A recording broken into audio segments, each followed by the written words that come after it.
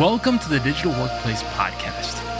These are conversations with CEOs of digital companies, thought leaders, and solution providers about how you can become a level 5 digital workplace. For the show notes and transcript of this episode, go to thedigitalworkplace.com. Well, welcome back to the Digital Workplace Podcast. Today, our guest is Liam Martin. He is the co-founder and CMO at Time Doctor and the co-organizer of Running Remote. Hey, Liam, how's it going? Pretty good. Excellent. You are a second-time guest on the show. We appreciate you coming back in and sharing some more things and seeing what you've learned since then. Yeah, and I've learned a lot, by the way. Good. Yeah, when you first came on, it was like, I think it was even pre-COVID. So it was like before everything got crazy. Yeah, I tell a lot of my friends that are in the remote workspace, the way that I identify whether or not someone is legit or not is whether I knew them in the remote workspace before COVID. Oh, wow. That's the only bar now that you've got to surpass. It's like, because when we were February of 2020, 4% of the US workforce was working remotely. March of 2020, 45% of the US workforce was working remotely. It was a complete transition of everything that we kind of thought was normal in the work world completely changed. And for this little tiny kind of cottage industry of remote work advocacy, it just completely exploded. And you've probably gotten a ton of these emails as well. I get them too, which is like, listen, I'm a big shot in the remote workspace. I got to talk to you about this, like I got to have you on to Running Remote, or you got to have me on to Running Remote and all this kind of stuff. And then I look at their Whois data on their webpage for their consultancy, and it's like they popped up 3 months ago, right? It's definitely, there's a lot of charlatans that are popping out of the woodwork. So it's really important that I think the remote pioneers stick together. All right. Well, I'm excited. We'll be talking about a lot of things, but just to say it up front, we got Running Remote coming up. Was it May this year? May 17th and 18th in Montreal, Canada. Fantastic. I'm looking forward to it. I will be there, and everyone else should come too, because it'll be a blast of a party. Absolutely. But first, just to be sure you are a real human, not just a robot on here promoting your conference, Liam, I need to ask you a question. Your capture question is, what is your favorite ice cream flavor? So I was going to say pistachio, but I'm now thinking Rocky Road, actually. That's one of the components of being human is I'm indecisive. You change your mind, right?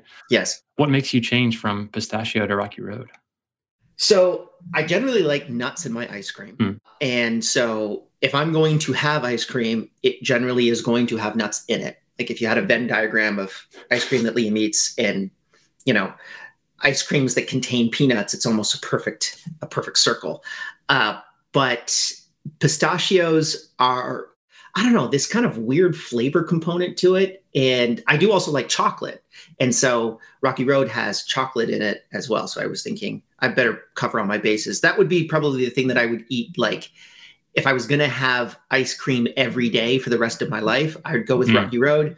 If I was going to have, if I could change my flavors, I would probably go with pistachio about 40% of the time. Why do they not combine pistachio with other ice creams? That would be awesome. Yeah. We should think about that. Maybe that's another business idea. Launch that at the conference. That's what we'll do. I think it'd get blown away if all of a sudden I had pistachio Rocky Road ice cream for everyone at the conference. Couldn't do that, but wild.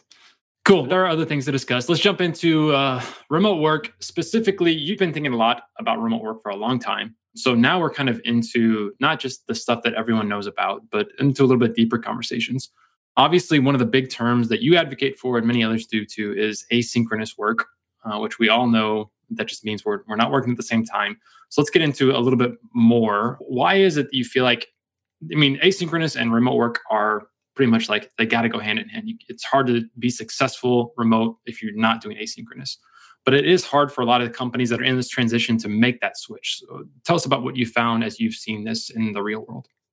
So the first point to unpack there is asynchronous and remote work. Yes, we think that they go hand in hand, but the vast majority of people that are currently working remotely, the people that I refer to lovingly as pandemic panickers, don't understand this at all. Yep. And this is actually one of the biggest things that I think is a disconnect when people understand where remote work is coming from. And for people that are probably listening to this podcast, you're probably to a degree at least, able to kind of communicate that message to other people. You have some sort of a voice, and you probably are a little bit deeper in the industry than most regular people. It's so important to understand how asynchronous work and asynchronous management is not just a way to be able to run a business when you're working remotely, but I actually think asynchronous management can apply to an in-office environment and an out of office environment equally. I'm seeing a lot of this right now in the hybrid movement that's currently happening. The majority of the industry is moving hybrid. Yep. And regardless of whether or not that's a good or a bad idea, I think hybrid is probably the platform that can take advantage of asynchronous management the most out of remote, on-premise, and hybrid work agreements. Yeah. And you're saying asynchronous management specifically, as opposed to just asynchronous collaboration or other things. What is unique about the management side? So I studied, this was my COVID project. I had a chat about 2 years ago with a book agent, and he said, "You should write a book." And I said, "I don't know how to write a book." And he said, "Don't worry about it. I've got you." So 2 years later, we come up with this book, which is going to be coming out in about 6 months. And what I ended up doing is I studied all of these remote first pioneers, mostly billion-dollar plus technology companies, although we do have actually like physical brick and mortar companies as well that had a lot of their processes operating remotely, a lot of their people operating remotely. And the one thing that we found that they all had in common, almost, was asynchronous management. So the ability to not just execute on asynchronous work, but to have a managerial structure, what we call the asynchronous mindset, to actually build a business without necessarily speaking to anyone. So we pose this in the book, and I know for a lot of your readers or listeners, it's probably, remote 101, but we basically ask people this question: what if you could never speak to anyone inside of your company? How would you build it? And that's effectively asynchronous management. That's the process that was born out of the remote pioneers that can apply anywhere, whether you're in an office or out of one.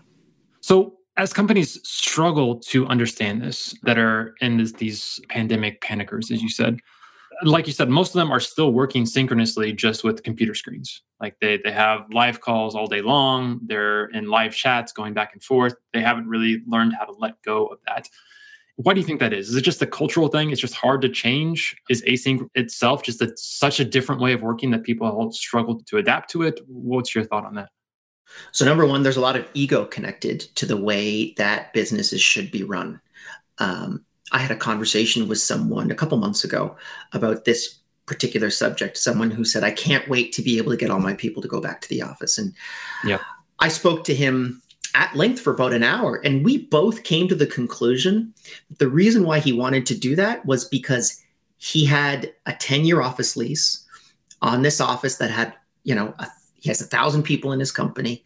And to a degree, he really wanted to feel like a big shot. He likes being able to be in an environment where there are a whole bunch of people that he gets to tell them what to do. And he came to that conclusion on his own without me kind of like juxtaposing it for him. But I think that there's a lot to be said with regards to collaboration and the assumption that collaboration is, or more collaboration is always better. One of the biggest counterintuitive bombs that I discovered in my research in looking at these remote pioneers was we've all come to a conclusion that more collaboration is not always better. And in some cases, actually, collaboration is detrimental towards the success of your organization. And so this is something that literally, like, if you were to open up an MBA textbook, right, it would be like, collaboration, right? Like, you've got to collaborate. That is the most important thing that you can do inside of an organization. And I wouldn't disagree with that statement, but it's how that collaboration is delivered is really important. And the vast majority of that collaboration can be performed asynchronously, which is what, as I said, the vast majority of these remote companies end up doing. All right, I think I'm with you, but make the case for collaboration being detrimental to getting great work done. So we found that there's an exponential cost benefit analysis that you can deploy as it applies to collaboration. So if you step inside of an office or inside of a boardroom and you're going to do a meeting with somebody, the first hour of that meeting, or if you were planning on having the meeting be an hour, it would probably be pretty efficient. But then if you plan on that meeting being 5 hours long, the meeting expands into the space that you have to actually deploy it. So what we've recognized is you can actually get as much done in that first hour than you can in the 5-hour meeting. And there are a lot of processes and procedures that asynchronous organizations employ to be able to basically minimize the amount of time that we're looking at synchronous versus asynchronous communication. Inside of brick and mortar companies, and I think I've also recognized, again, some of these thoughts are kind of like a little bit unbaked, but everyone drives into one location every single day in an on-premise organization, right? You each pay 90 minutes of your time to come to one single place. Then at that one single place, it's a collaboration buffet because there's a sunk cost. Everyone paid that 90 minutes to get into that single place. So why not collaborate as much as humanly possible? Asynchronous organizations have recognized, well, we're not paying that 90-minute sunk cost every single day. So we don't actually have to collaborate as much as humanly possible. We can take an a la carte method. We can say, well, maybe we want to collaborate here. Maybe we don't want to collaborate there. So if there's no gun at your head, right, saying, hey, we have to actually go into a physical meeting space to be able to meet about absolutely everything, then you actually discover that you don't actually need to meet about the vast majority of things. You can actually communicate that information in much more efficient ways, which focuses everyone on deep work and individual autonomy as opposed to everyone kind of getting in a room and working out whether or not we should have blue markers or red markers on the whiteboard. I have been in a meeting like that, by the way. This idea of sunk cost is really intriguing. I've never thought about it in that way, in the sense of like, hey, we're already here, therefore we're going to use the most expensive kind of collaboration, which is everyone together in a meeting at the same time. Like, we'll use it for everything, like, because we can, it's right here. We don't have to worry about it. Whereas if I'm sitting at my home or sitting somewhere else and trying to get work done, like, that's a big ask to say, hey, can you come on this hour-long meeting? It's like, I don't know, man, I got other stuff to do. But if I'm already there at the office, it's like, what else am I going to do? Like, we're all here anyway. Let's get this out of the way and go on. It's great. How many people do you pull out of deep work in that meeting? And so someone was just about to actually have a huge breakthrough personally and achieve a huge return for the company, but you actually grabbed them 5 minutes before they could achieve that great breakthrough for the company. And now they're sitting in a 3-minute marker meeting, a 3-hour marker meeting. I mean, it's horrible. And this happens all the time. And those disruptions towards your productivity, yes, they seem like you're moving faster in the short term, but actually long-term organizationally, you're moving way, way slower. I think about this when the Romans, which were responsible for a lot of great things and bad things, but one of the best things that they were responsible for was the rise of the military. The numerals things? Yeah, the ancient Romans. They were the first standing army in the world. Before that point, basically, you just had a whole bunch of people get together and you said, hey, okay, everyone get your pikes and get your swords, and we're going to go out and we're going to try to kill the enemy. And then they went back to whatever the hell they were doing after the fact. But the Romans actually had a permanent armed forces that were operating on a constant basis. And yes, that was incredibly expensive to be able to have that type of asset sitting there. But long term, what it provided was, if it's your job to be a soldier, you're way better than some guy that just got pulled off the farm fields and was given a pike and said, hey, go stab that guy. This is what I'm saying when we're talking about the short-term versus long-term advantages. If you actually operate your business with an asynchronous philosophy, you're going to be much more effective long-term because everyone is going to be able to optimize towards autonomy and deep work. I think too about what you said before in terms of the ego factor, because I think a lot of collaboration is just this, it feels good. Like, it feels good to, when you get out of those day-long meetings, like, man, we did it. Like, we nailed it. It was great. when you look at that Slack channel and it's just like popping, everything's going in. It's like, that feels like work. And it feels like work even from an ego sense to say like, I got all these people in this office that'll do whatever I say right now. I can yell at them from across the room and make it happen. So I think some of it is like the question when we first started to move to, in the pandemic was like, hey, how do I know my people are still going to be productive? And I think the question underneath that was, how am I still going to feel like I'm like in control and controlling all that and have those other signals? Yeah. So I think you broke down busy versus productive. Yeah. Being busy is not being productive. Putting in your 12 hours a day is not being productive. We actually have a lot of data that supports that a 12-hour workday is incredibly detrimental towards your overall output, and will actually end up pulling down your output in comparison to someone that's working 8 hours a day. Mm-hmm. But when you look at the fundamentals of what we're talking about here, it's about really saying we need to be able to have detailed metrics. So we need to be able to be measuring as much as humanly possible, so that everyone can optimize their own personal productivity. Really focusing everyone on Deep Work, which is a fantastic book by Cal Newport. It's one of the most referenced books that I came across in studying all of these remote first entrepreneurs that are incredibly successful.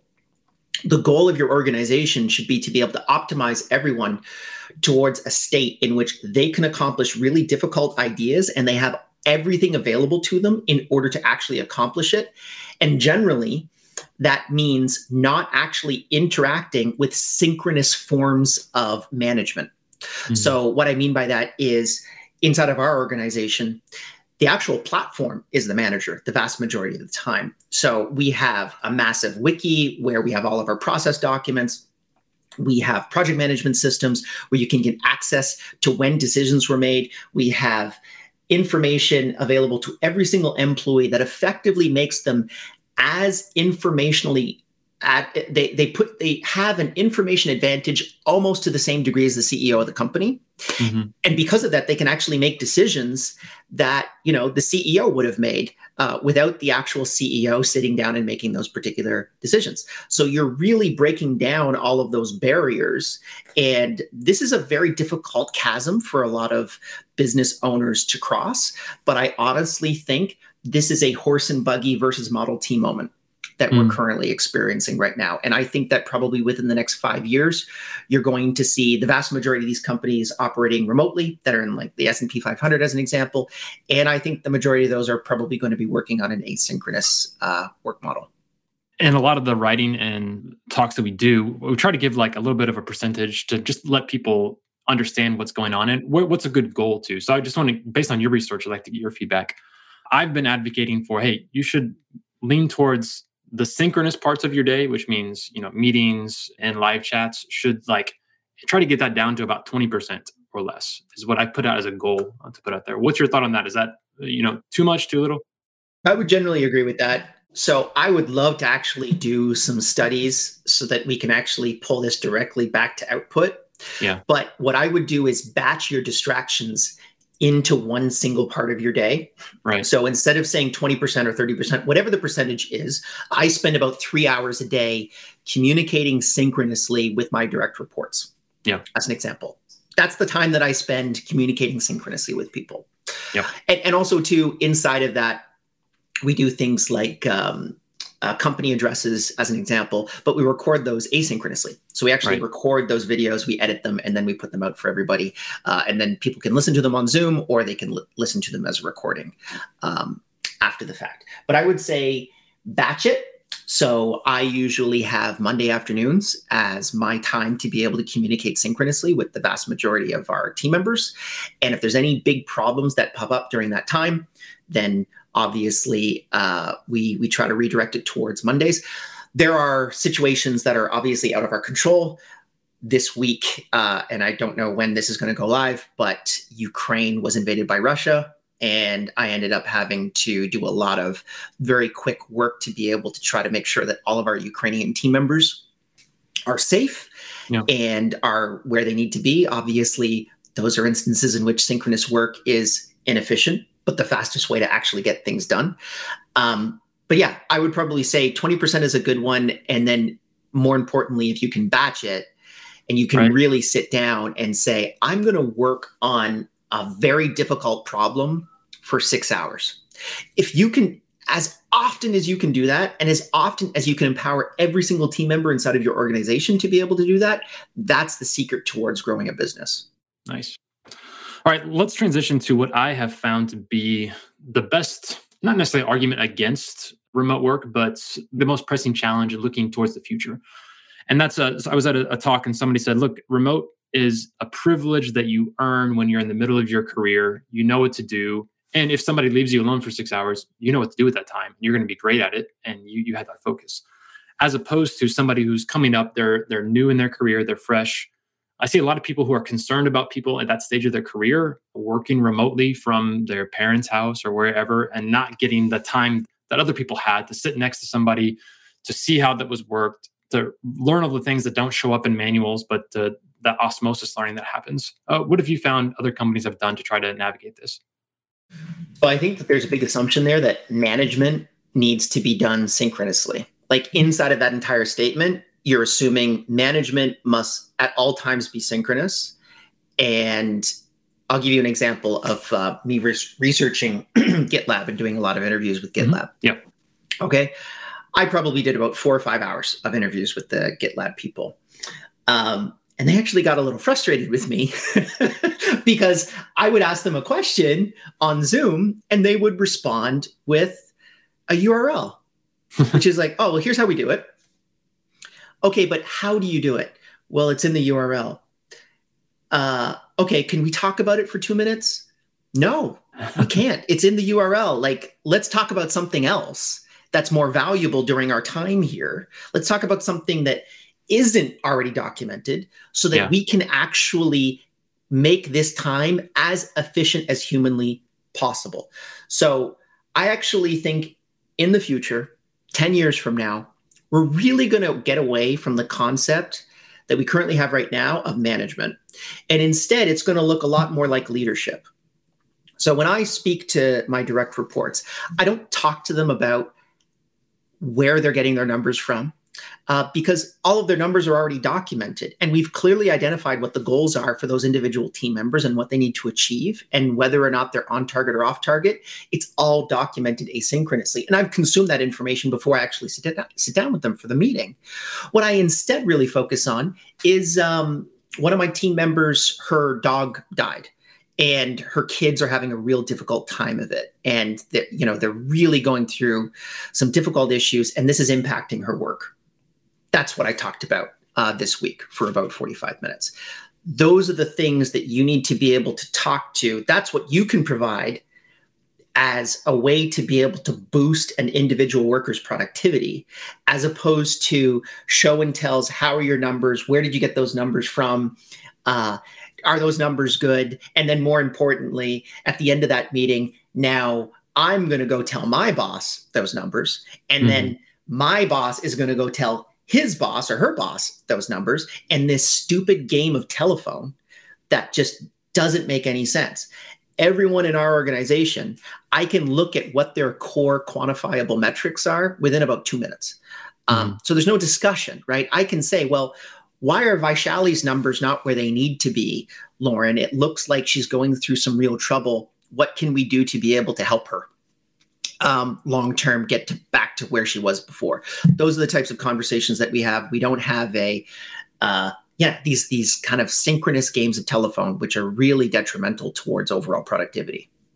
But how do you translate that into like a skill development, a learning development? If somebody really does, if let's say they're a designer, and the difference between somebody sitting at home once or twice a week, they check in with a senior designer to get their work looked at, versus sitting next to that designer 5 days a week, seeing what they do, getting instant feedback. Obviously, a more inefficient way to run a company. But are we making a trade-off? It's a more inefficient way it's not a more inefficient way for the company. Like when you have that person sitting next to that designer, it's more efficient for those two designers. It's not more efficient for the company. That's what I really want to kind of reinforce is when you look at the way that these interactions really occur, it's building rapport. It's, having people that are part of your tribe, that are part of your culture. And I am a huge proponent of that. We actually, this afternoon, I'm going to put on my Oculus Rift, and we have Oculus Rift Friday afternoons where we all meet in the metaverse and, we play shoot 'em up games together. It has nothing to do with work, right? Yeah. But it's just something that we voluntarily do. And the investment that we made was getting everyone the headsets. And then we basically said, well, you guys do whatever the hell you want to do with it. And we're measuring the output of that, which is the dividend, which is how often do they actually meet with other team members from the company and not necessarily talk about work, but kill zombies, as an example. That's how you can actually build that type of mentorship, and that can lead to another conversation that might lead to something else.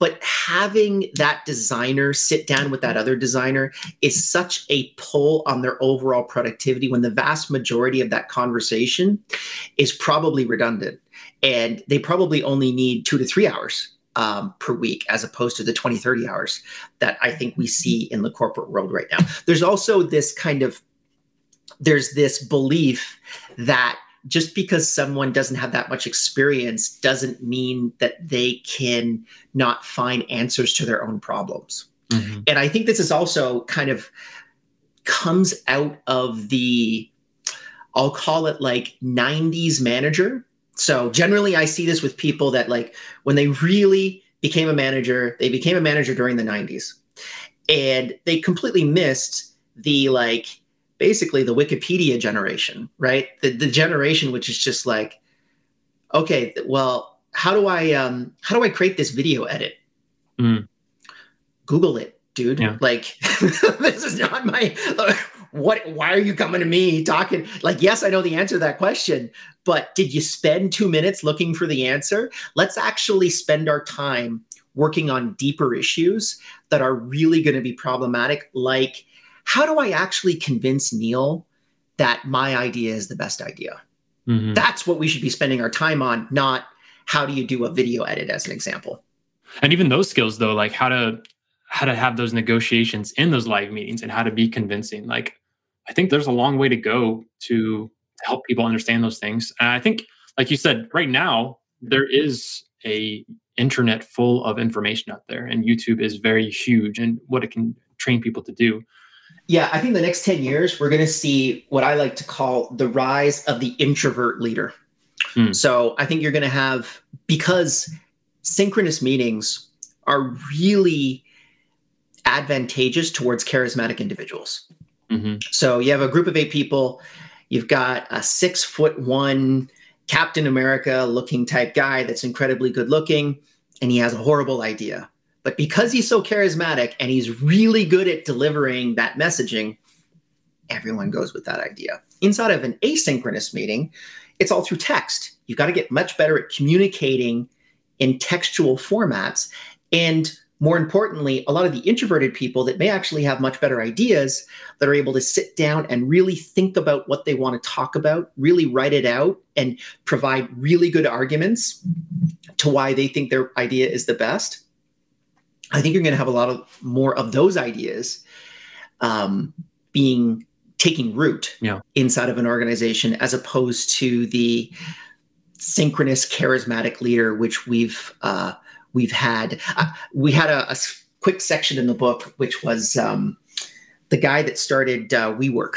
Mm-hmm. And I don't know if I can't remember his name right now. It escapes me, but we used him as a perfect example of the charismatic synchronous leader. Mm-hmm. WeWork raised over $500 million. It was probably one of the largest companies in 2019. They were going to IPO at, I think it was 75 billion.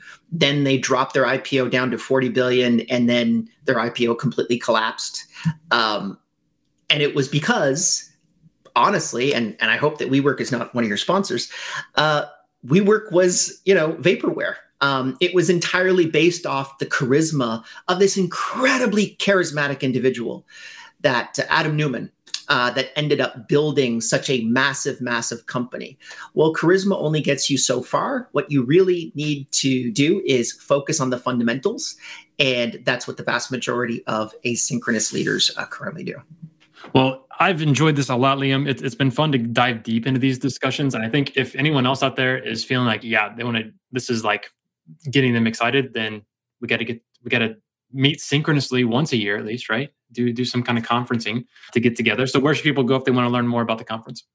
Go to runningremote.com. The conference is May 17th and 18th, and it's really designed for the business leaders, founders, and operators of remote first organizations or organizations that want to transition towards remote and hybrid work policies, because those are the people that I think are really going to be the tip of the spear over the next couple of years and understanding where this entire movement goes. Excellent. And be on the lookout for your book coming out later this year, right? August 16th. Hopefully we get it out. Well, I mean, we're going to get it out, but it's been a challenge. I'm never writing a book ever again. It was the worst experience of my professional career, to be completely honest with you. I don't know if you've ever been up since 3 o'clock in the morning trying to work on a paragraph, but it was hard work, but I hope that everyone enjoys it. Anyone that comes to the Running Remote conference will be able to get access to a free copy of the book, or a couple actually. Excellent. Well, cool. Liam, it's been great to have you on again. We look forward to the next time. Thanks for having me. This has been the Digital Workplace Podcast. If you liked it, please take a minute to leave a review wherever you found it. Go to thedigitalworkplace.com and sign up for our twice-a-month newsletter. It keeps you up to date on the best ways to build a Level 5 digital workplace. Music for the show is provided by City of Sound. I'm your host, Neil Miller. Keep moving forward.